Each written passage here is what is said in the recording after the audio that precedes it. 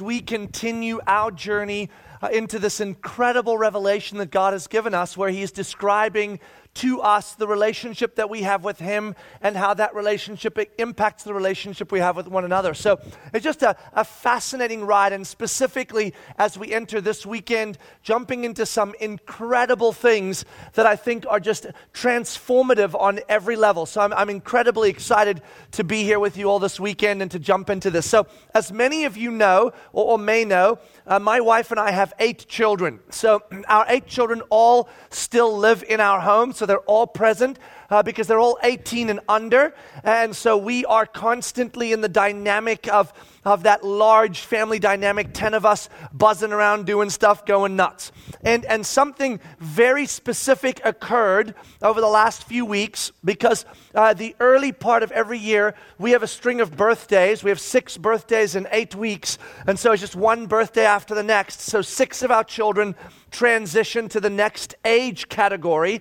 And this particular year, what that meant was that we now have 7 children 12 years and older. So 7 of our kids are 12 years old or older than that. Now you may say that's wonderful, Rena. What significance does that have? Well, it has a massive significance because in the state of Florida, when you turn 12 years old, you are allowed to sit in the front seat of a car. Oh, you all are doing the math, aren't you? Hold on. 1 seat, 7 children. So now you know exactly how that rolls, right? And it's been going on because, we had 2 fighting over the front seat, then 4, then 5. Then when the 6th one became 12, there was this the 7th one was like, oh my God, my day is coming. And so there was this anticipation of how we are going to work that front seat. And so now when we leave the house, there is a mad dash for the front seat and who's going to get that front seat. So at first I thought this will be great because it'll get the loading journey to expedite itself, because usually they're slow as molasses. And so I'm like, now we can at least move it. But it doesn't work that way, because when they get to the car, the incredible fight that ensues at that car takes 10 minutes to undo, unravel, and sort out, because there's multiple injustices, and I was supposed to, and promises were made, and shirts were left on the seat to save it days ahead of time, but that doesn't work. And so then I find myself managing no, that's not a rule, and this is not a rule. So eventually I'm like, you know what, that's it. I'm gonna stick a document on the door that goes out of our garage, and I'm going to assign who is in that seat every time, so we don't have that fight. I had the thought actually of telling them, I'm going to save the seat for Jesus. That way none of you can ever sit in it, because it's always just stays empty for Jesus to come and sit there whenever He wants. But I knew that wouldn't fly. So I just stuck with we're going to create a schedule, and they're like, no, please, we'll do it better. And I'm like, well, we'll see. But here's the reality. As much as the fighting over that 1 seat has certainly escalated because there's 7 of them vying for that position, the truth is that fight over seats has been ongoing the entire time. We drive a Sprinter van, which means we have 12 seats in the van, and there's 10 of us, which means that there's always at least 2 empty seats available. And so in the back, 10 of those seats exist. Now, of course, one of them's in the front. So they're really between the 7 kids that are left, they are 10 seats, which means there are always 3 seats that are up for grabs. So you'd think that would be a no-brainer. There's always a seat for every one of you on this bus. How awesome is that? And yet somehow that doesn't translate. Oh no, because apparently there are premier seats and coach seats on my van. And so even in the back, there are massive struggles for which seat you're going to get. So my kids, when it comes to entering into the van, they vie for position to get the best seat in the house so that they can have what they want, because they are thinking about themselves in that particular context, right? So that's what I tell them all the time. I go, this is the dumbest thing to fight over ever, and the reason you're fighting over it is because you are not thinking about your brothers and sisters, you are thinking about yourselves. And as long as you think about yourselves, then this is about you trying to get what you want or what you deserve, it is always going to result in this kind of mess where there is anger and malice and injustice and madness and fighting and bickering and all the stuff that does not in any way demonstrate our passion for God or his passion for people. I tell him that, right? This is exactly what Paul was dealing with in the church of Corinth. Because if we're honest, can we just be honest? Not a whole lot changes when we become adults, does it? I mean, the kind of bus we're fighting over changes. It's no longer seats in a car, but now it's other stuff. We fight over position and process and realities that we're seeking out for ourselves. And that is not only out there in the real world, it is right here in the church world among biblical community. We fight over the colors of chairs, or whether they're chairs or pews, or whether they're this instrument or that instrument, whether you have a choir or you don't, or whether the preacher wears flip-flops or doesn't, or whether it doesn't really make any difference. And the second a place gets totally full, we even fight over actual seats. Oh, that's my row. We reserve that, right? So this is what we do. And Paul is writing to the church in Corinth to essentially say to them, look. We in Christ now, because we've come to know Jesus as our Savior, we are ambassadors of Christ, and we ought to demonstrate our passion for God and his passion for people. We are to be living out in our behaviors with one another and in the world in a manner that demonstrates redemption. This is what we are to do. And so you guys, because you are vying for position and elevating self, are not doing that. Your behaviors are the opposite of demonstrating your passion for God and your passion for others by demonstrating his love for them. You are just demonstrating your love for yourself. And so he's writing this letter to kind of say, guys, look at all of the things that are a giant mess because you are focused on self. I mean, think about it, right? He has written about dissension. He's written about vying for who's the wisest. He's written about why they fight over who you follow and who I follow. You have lawsuits going on where they actually started suing each other because, no, I want that. When it comes to the context of the worship gathering, which is chapter 11, 12, 13, and 14, Paul is writing about the wealthy sitting at the table of communion, overdoing it while the poor can't even join the table. He's like, what kind of insanity is that? They were looking at the spiritual gifts and using those to elevate themselves, and he's going, that's ridiculous. They were in every way, even in gender realities, trying to outdo each other. So he's like, man, do you see what a mess this makes when we are focused on ourselves rather than on what God has called us to? And then in chapter 13 of 1 Corinthians, he's in the middle of dealing with spiritual gifts and how they were vying for position through the spiritual gifts. And he kind of stops and he goes, look. Here's the deal. I mean, I can make rules. I can write orders on a door. I can tell you how to do that. But at the end of the day, if you do not love the other people in the church more than you love yourself, it doesn't matter what we deal with in this letter. It's never going to go well. I tell my kids that all the time. Look, at the end of the day, I can manage it. I can assign seats. I can do this, and I'll keep you safe for a certain period of time. But if you can't say that person's well-being matters more than mine, this is never going to work. Have you ever had those moments where you're talking to one of your kids and you do that 3.5-minute awesome, beautifully articulated lecture? You have a personal story in it. You brought a perfect illustration in, 3 scriptures to back it up. You go to them and you're like, do you see? Their eyes are getting larger and larger as they're gaining insight from your wisdom. And you get to the end of it and you say, do you understand what I mean when I say you need to love them more? And they look at you and you wait for the awakening statement and they go, but he took my seat. And you're like, were you even listening? This was good stuff. It was on the fly, and it was so good. How do you go from there to, but they took my seat? Well, frankly, the same way we do, right? See, Paul is saying you got to love others more than you love yourself. And we go, yeah, that's good. Love is patient. Love is kind and long-suffering. It doesn't envy. It is not jealous. It doesn't boast. Ooh, I like it, until Monday. And then Monday comes and somebody does something that hurts your feelings. They cut you off in traffic and suddenly now you're like, not so patient, not so long-suffering, and definitely not so kind. See, the reality is my kids live the same life we live. as adults. We know that loving is ultimately the answer to being able to demonstrate our passion for God and His passion for people, but it is hard to sustain genuine love day in and day out, isn't it? I mean, it's hard to do with the people you love the most. Your best friends, your spouse, your children. Is it not hard to sustain ongoing, genuine love for them? How hard is it for the rest of the planet, right? And so, as much as Paul says, this is what love is, and this is what we need to be able to demonstrate our passion for God and His passion for people, we also realize that to sustain an ongoing, genuine love of this caliber is next to impossible. In fact, if not impossible for us human beings. So how do we do it? And this is exactly what Paul is about to do.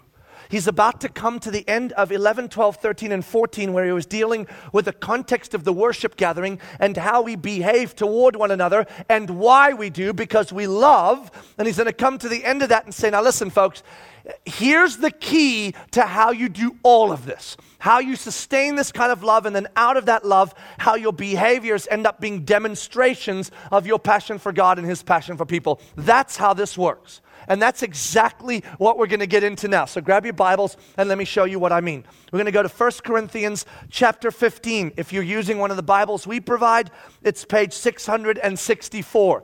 Page 664, 1 Corinthians chapter 15.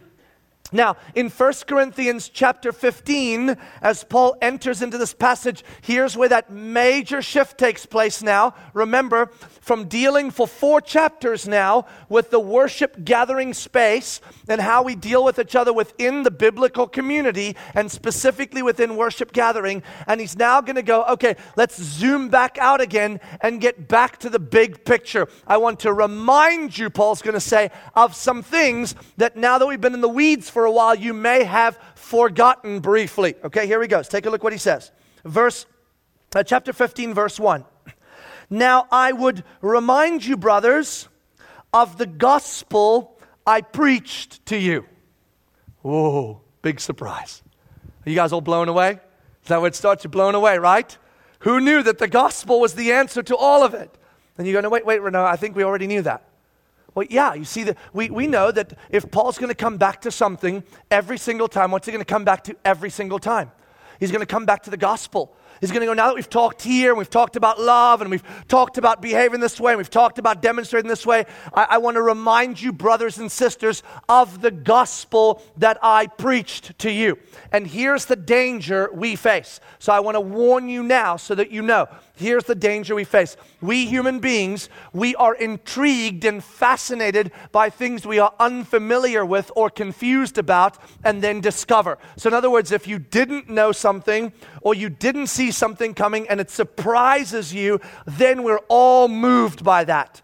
But things that are utterly familiar and common to us, we are rarely moved by those things. They're just ordinary.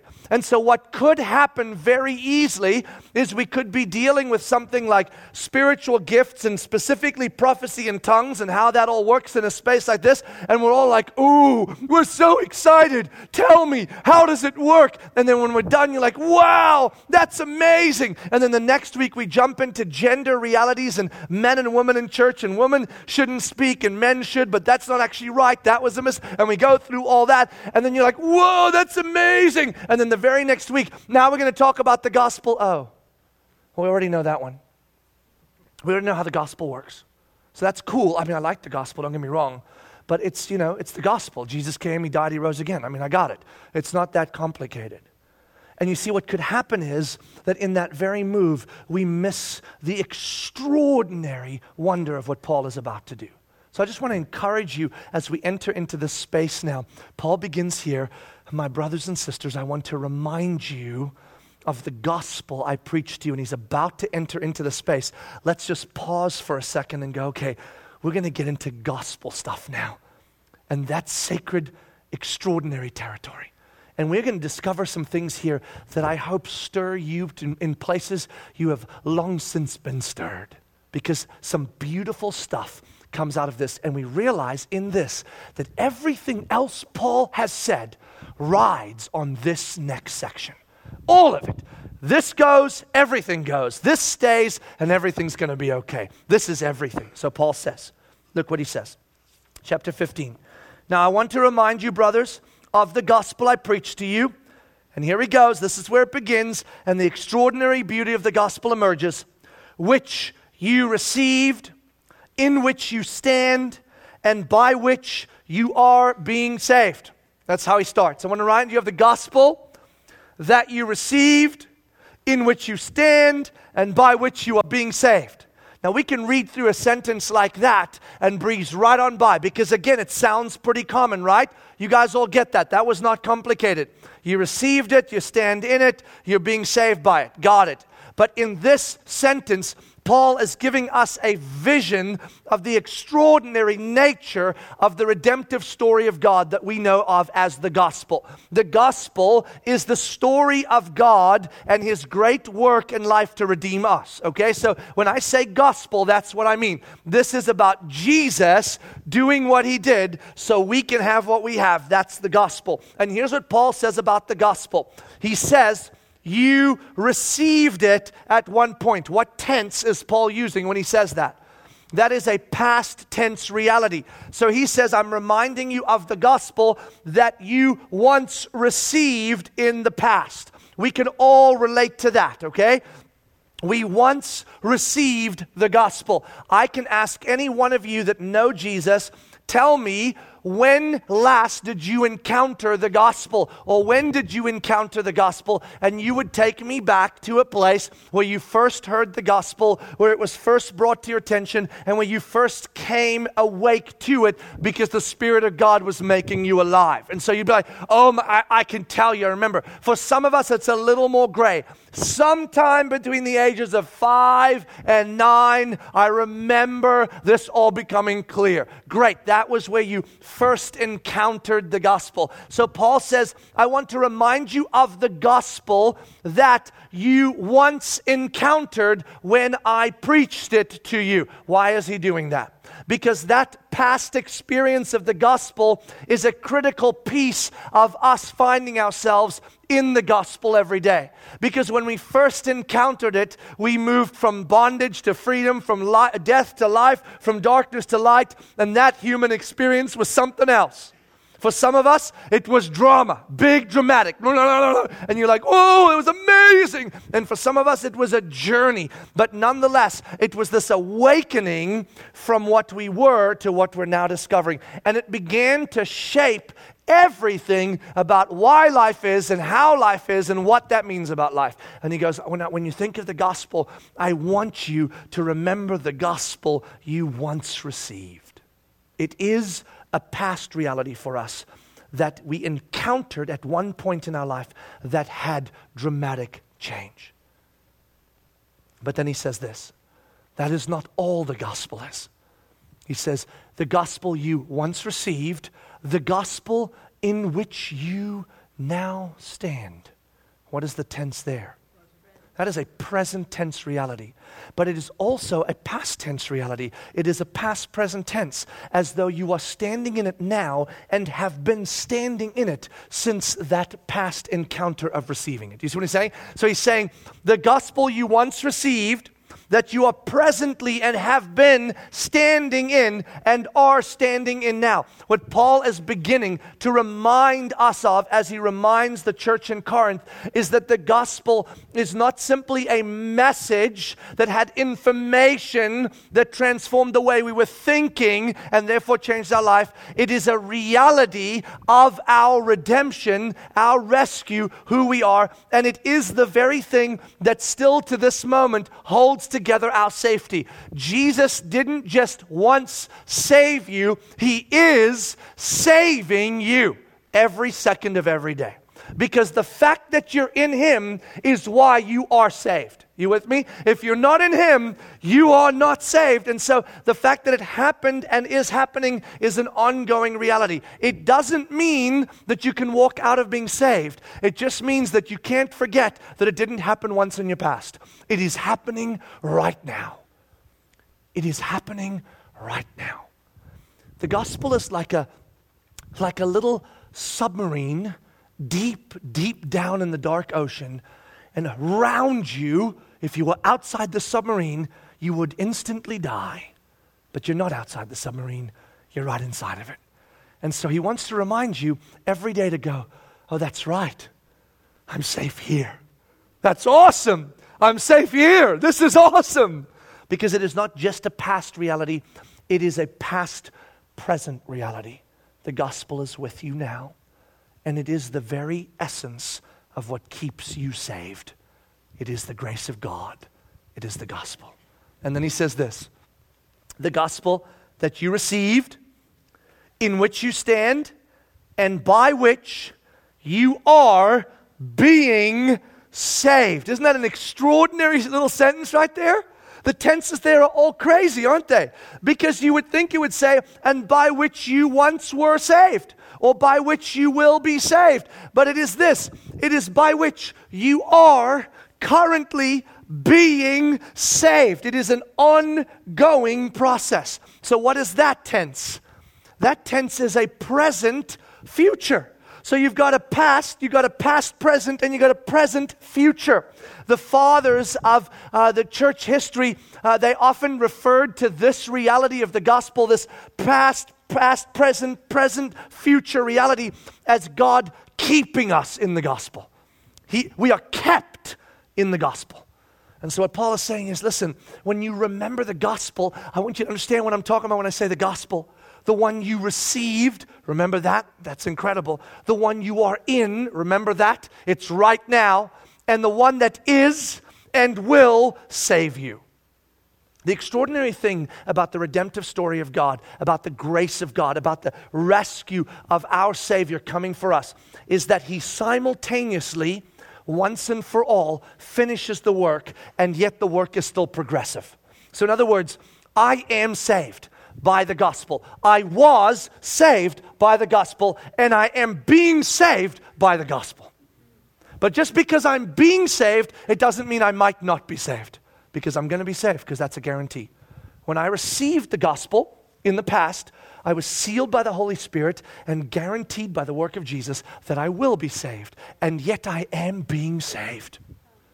And so the point is that God wanted us to know that this incredible grace that we call the gospel, His redemptive work for us, is a work that is moment by moment critical to us, and moment by moment informing us, and moment by moment impacting us, so that we are in awe moment by moment. Because it is not what we often experience it as, a past reality with a future implication. That is not the gospel. See, we think of it that way. I once heard a message about Jesus coming, dying, and rising from the dead. I received that message as my own and became a Christ follower. I put that reality in my back pocket, and I'm holding it so when I die, I can pull it and go, I know the gospel. See, it's a past reality with a future implication. And what Paul's saying here is, no. It is a present reality with past and future implications. It is always here, and you are always only saved right now because of the redemptive story of God. That's why you're saved, because of the redemptive story of God. And so he's saying, remember that gospel. Remember that. Let me remind you of that. And then he says this, if you hold fast to the word I preached to you, unless you believed in vain. So the holding fast, what Paul's saying here is, let me remind you of the gospel in its past, present, and future reality that is for you now, was for you then, will be for you in the future. Let me remind you of that, and please hold fast to it since you believed, otherwise it is all in vain. What is the point? See, Paul's saying that if we don't hold fast to the gospel, remembering the gospel, then all the other stuff he talked about, loving in 1 Corinthians 13, and out of love behaving in a manner worthy of the gospel, demonstrating our passion for God and His passion for people, none of that will happen. It cannot be sustained. Its only sustaining power is when we hold fast to what God has done for us. And then something wondrous happens. So you must hold fast to the gospel. You must remember it. That's awesome. I'm inspired. I want to go do that. But tomorrow's Monday. And then it's Tuesday and Wednesday. And between now and Wednesday, there's going to be 7 deadlines, 26 carpools, 19 fights, and that stupid front seat is still in that stupid car. And so I'm going to deal with all of that. And somehow in the midst of all of that, I got to go hold fast to the gospel. And so he's going to say, okay, listen, let's talk about what that means. Let's talk about how we hold fast to the gospel and why we ought to hold fast to the gospel. What is this thing we are holding fast to? And where is the space we have to say, yes, this is something to continually grab a hold of and remember. Take a look what he says. Now he's going to unpack the reality of the gospel as we ought to hold fast to it. Starting in verse 3. For I delivered to you as of first importance what I also received. So interesting that Paul would say this right here because he's kind of bookending the entire journey of 1 Corinthians. There's a little more information in 15 and 16 that ties to the gospel, but for the most part, he's done with all the behavioral stuff, right?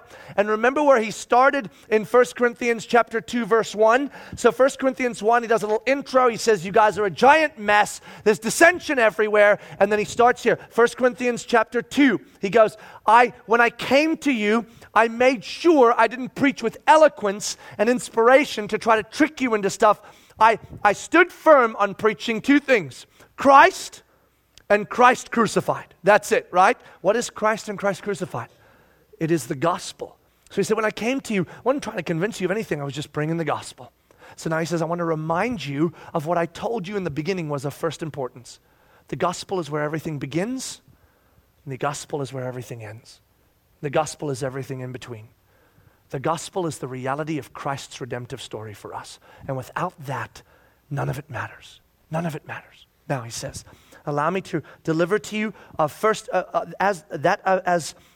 importance what I also received, that Christ died for our sins in accordance with the scriptures, that he was buried, that he was raised on the 3rd day in accordance with the scriptures. So there he begins. This happened in accordance with the scriptures. What scriptures is Paul referring to here? And why would he be referring to scriptures? Well, first of all, let's talk about what scriptures. So is he referring to the Gospels? He must be referring to the Gospels.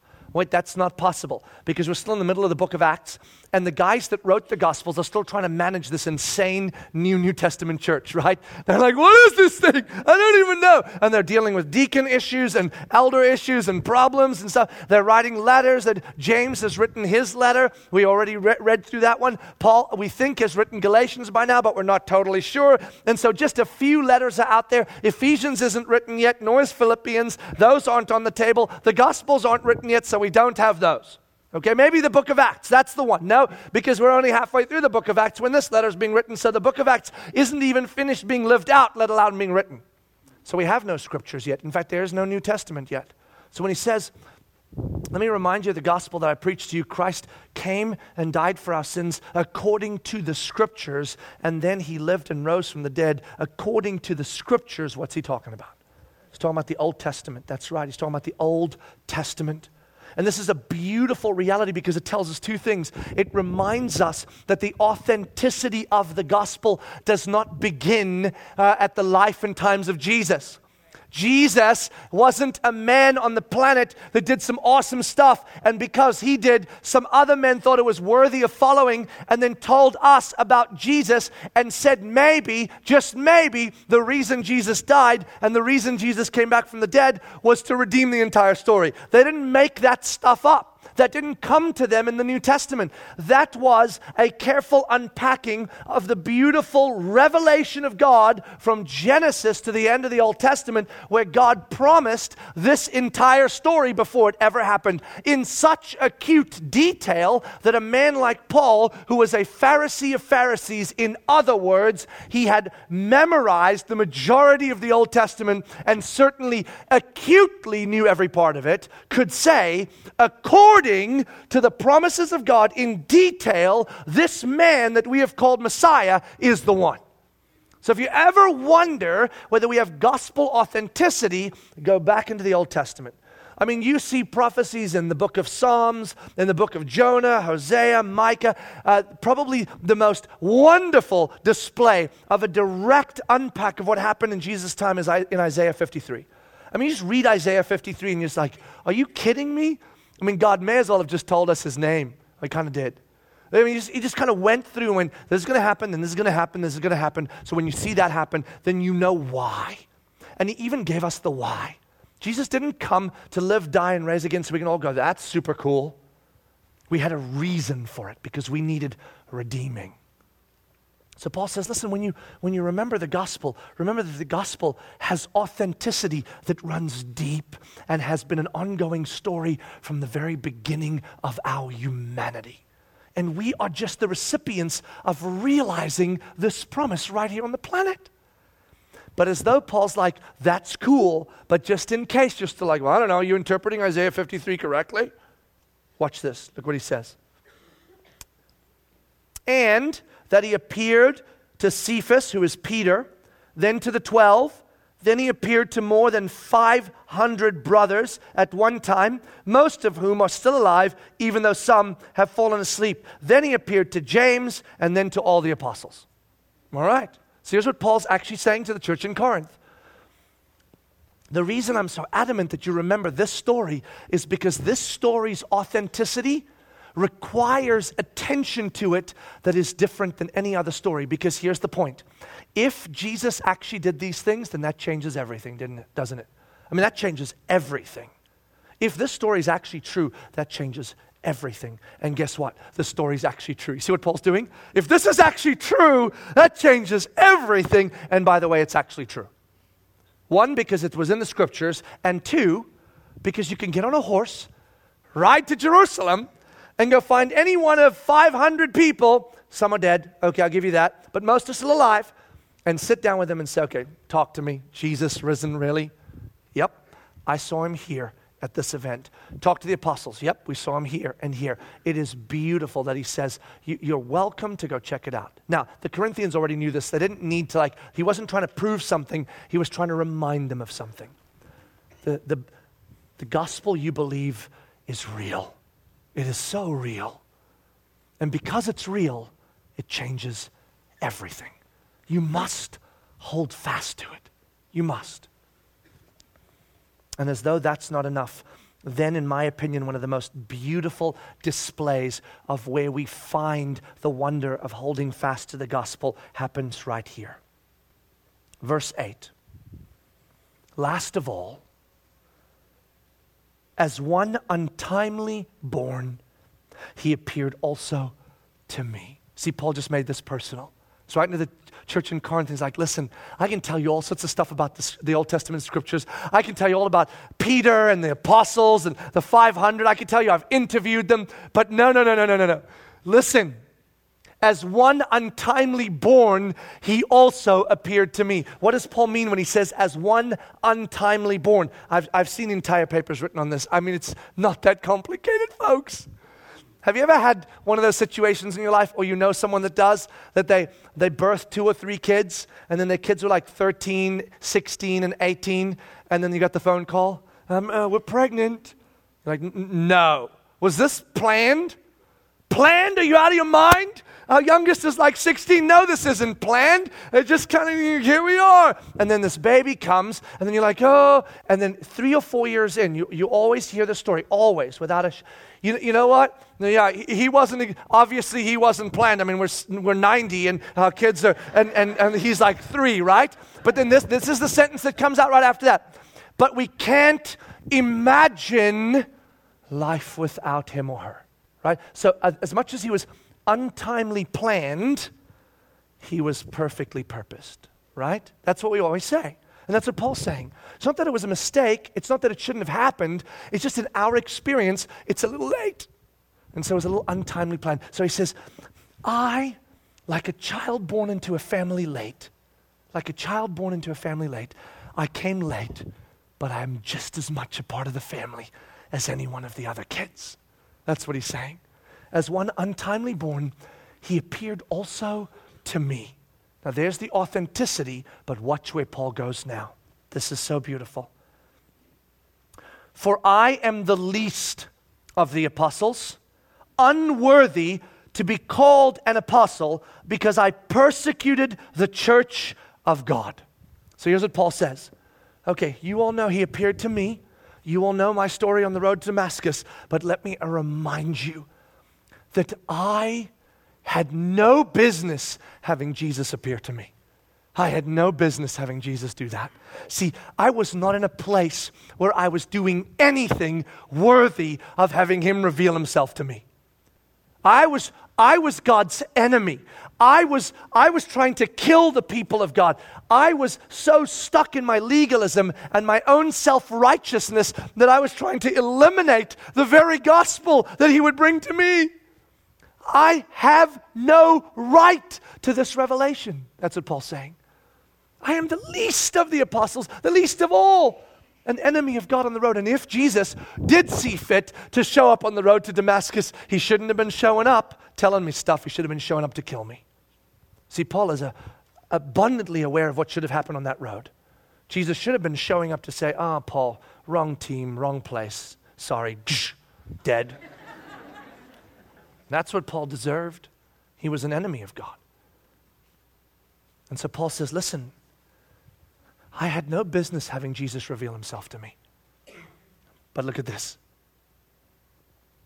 But by the grace of God, I am who I am. And his grace toward me was not in vain. On the contrary, I have worked harder than any of them, though it was not I, but the grace of God that is with me. He uses grace 3 times. He says, I had no business receiving revelation from Jesus. I had no business having Jesus not kill me when he revealed himself to me, and in fact show me grace and make me someone. And I had no business, once he made me someone, to have him cause me to participate in the story of redemption, which I have done with all my might, and yet not because of me, but because of his grace. Folks, let me tell you something. Paul's story is our story. We are exactly the same story as Paul. Do you think you had any business having Jesus reveal himself to you? Do you think you did something to deserve that? Do you think you pursued God in some way so that you would come to know him, and he saw your deep pursuit of him and went, wow, this person loves me, and showed himself to you? No. No, we have no business having Jesus reveal himself to us. Ephesians chapter 2, do you remember this? Paul wrote that too. He says this, once you were dead in your transgressions, chasing after the pleasures and realities and passions of this world, separated from God, enamored by the prince of the air, who is now at work in the sons of disobedience, and you were by nature children of wrath. Ephesians chapter 2. But because of God's great love for us, he made us alive in Christ Jesus. See, we are Paul's story. We were trekking down a road as a human race and as individuals, chasing after that which was our flesh, captivated by that, with no interest in Jesus, and yet he made himself known to us by making us alive. We were his enemies when he came for us. Wait, that sounds familiar. Is that somewhere? Oh wait, yes. Romans chapter 5. Yet, while you were still God's enemies, Christ died for the wicked. That's you and me. We have no business receiving the revelation of Christ. We have no business being made alive in Christ. And yet he has done that by his grace. And that would be enough, wouldn't it? That he makes us alive. That he makes us alive would be enough. But that's not where he ends. See, what Paul is saying here in this is, you want to remember the gospel? Then remember this. He rescued your soul. He made you alive in Christ when you had no business with that. But he also redeemed your future. He didn't just rescue your soul so that you'd live alive. He redeemed your future. He gave you a home. He gave you a place that you're going to. And what home did he give you? The kingdom of God. And how did he redeem your future? Here's how. You ready for this? He adopted you as a son or a daughter of God. You know, he made you alive. That's awesome. But then he made you his. He adopted us into his family. Peter writes in his first letter, 1 Peter chapter 2, we are a royal priesthood, a holy nation, a people set apart for God, right? And then he says this, you are now children of God. You were once not a people, but now you are a people. You once did not belong to God, but now you belong to him. See, God rescued our soul, made us alive, redeemed our future, adopted us as children of God. And that would have been enough. But what Paul says here is, not only that, but he allowed me to participate in the redemptive story he is writing on this planet. In Ephesians chapter 2, Paul puts it this way, because of his great love, he made us alive, adopting us as children of God. And then he says this, for we are his workmanship, Ephesians 2:10, created in Christ Jesus for good works that he prepared in advance for us to do. This is our story. It is like God is saying, listen, come join me in the story, and I will use you to accomplish my purposes. And we come and say, I have nothing to bring. And God goes, I know. I'll give you all of it. I'll give you spiritual gifts. I've already wired talents into you. I've already created you with a personality, though a slightly corrupt version now with sin. But we'll work with that. I've brought you, all of it. And then God goes, don't you see? It was always this way. I planned your story from the beginning to be this story of beauty. And so you go, wow, really? And he goes, yeah. I make waffles on a Saturday morning. Some of you may know that. We do them from scratch. It's kind of fun. And my kids, they always ask on Friday night, they fight over who's going to help me with waffles. And I think to myself all the time, you might think, that's sweet. They're fighting over who will help you. No, it's not. I want them to stay in bed. Because if I could just make the waffles by myself, that would be so simple. I'd get everything right. The waffles would move through the system like that. They'd be warm on the table and ready to go. And then I would call them all down. Come, children, the waffles are ready. And I would put some worship music on while I'm doing it. It would be kind of peace with God while making waffles. You know what it is instead? It is the wrath of children while making waffles, right? Because I got kids in the kitchen, 3 of them usually, too many hands in the kitchen, too many spoons in the bowl. Oh, Dad, I think this is sugar, not salt. How much did you put in? A cup? That was supposed to be a teaspoon. All right, well, we'll fix it. And so we have this disaster zone in the kitchen, a giant mess. But you know what? When it's all said and done, where are the waffles? Still on the table, nice and warm, perfectly made. Because whatever the kids affect in that kitchen, I can fix it. But the fact is, I want them to be in the game with me. They have no business being in that kitchen, but I give them business. And we have no business participating in the story of God, sharing the gospel with others, demonstrating our passion for God and his passion for people. We have no business doing that. We mess it up so much, so often it's ridiculous. And yet God goes, I make it my business to give you business in my kitchen. And as much as you mess up and put too many eggs in the bowl or stir stuff the wrong way or mess up with sugar and salt, don't worry, I'll fix it. Because at the end of the day, the waffles on the table are my responsibility, not yours. And when we sit at the table, I actually say, everybody, tell Cole and Rahel, thank you for the waffles. Wow, Cole and Rahel, wow. And secretly the dad knows, if you only knew. But for them, it doesn't matter, does it? Because they got to make waffles, didn't they? And so this is our life. We were made alive when we had no business being made alive. We were adopted as sons and daughters when we had no business being adopted as sons and daughters. And we were invited to participate in the story of God when we have no business participating in the story of God. And so Paul says to us, I want you to remember the gospel. Remember the gospel in its past, in its present, and in its future realities in your life, and in the implications that that gospel has had on your soul being alive, your future being redeemed, and your purpose being restored.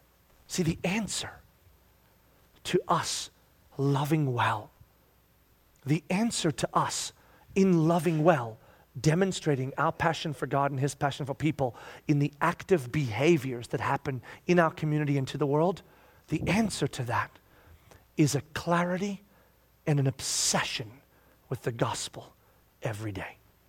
So we must preach the gospel to ourselves every day.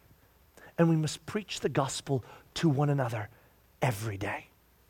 And we must allow that preaching to stir in us an awe of what we had no business being part of and yet are, so that we would walk out of here going, God, what you have done for me moves me so deeply that I am ready to do for others what must be done.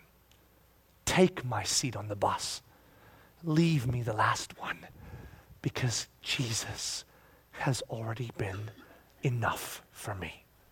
And that's where our power comes from. And that's why Paul ends this way. Whether then it was I or they, so we preached and so you believed. Hold fast because you know the story. Hold fast because you know the gospel. Don't forget it. Don't ignore it. Don't even let it lie. But stand in it, that which you received and that which is currently saving you, and worship so that you might love well. And then we will be salt and light to the earth. Let's pray. God, thank you so much that the simplicity of the gospel is so accessible for us, so easy to wrap our minds around, to kind of just go, wow, I mean, that's it. We received it and it transformed. We stand in it. It is transforming, and it is continually into the future transforming because we are being saved by it. We were made alive. Our souls were rescued. We were adopted as sons and daughters. Our futures redeemed, and we were invited to participate in the story. Our purpose restored. God, the simplicity of the gospel is extraordinary, and yet its complexity has no end. We could explore this the rest of our life, and we will not yet reach the end of the wonder of what your redemptive story really is and how it really works. Because your love is beyond comprehension. So God, may we leave this place spurred on toward love and good deeds, because we have once again clarified your redemptive story, the gospel, have stepped into it, lived in it, absorbed it, and are worshiping you in awe because of it. And out of that worship, may we seek to be ambassadors of redemption, salt and light to the world, because you are salt and light to us. We love you, Jesus. Amen.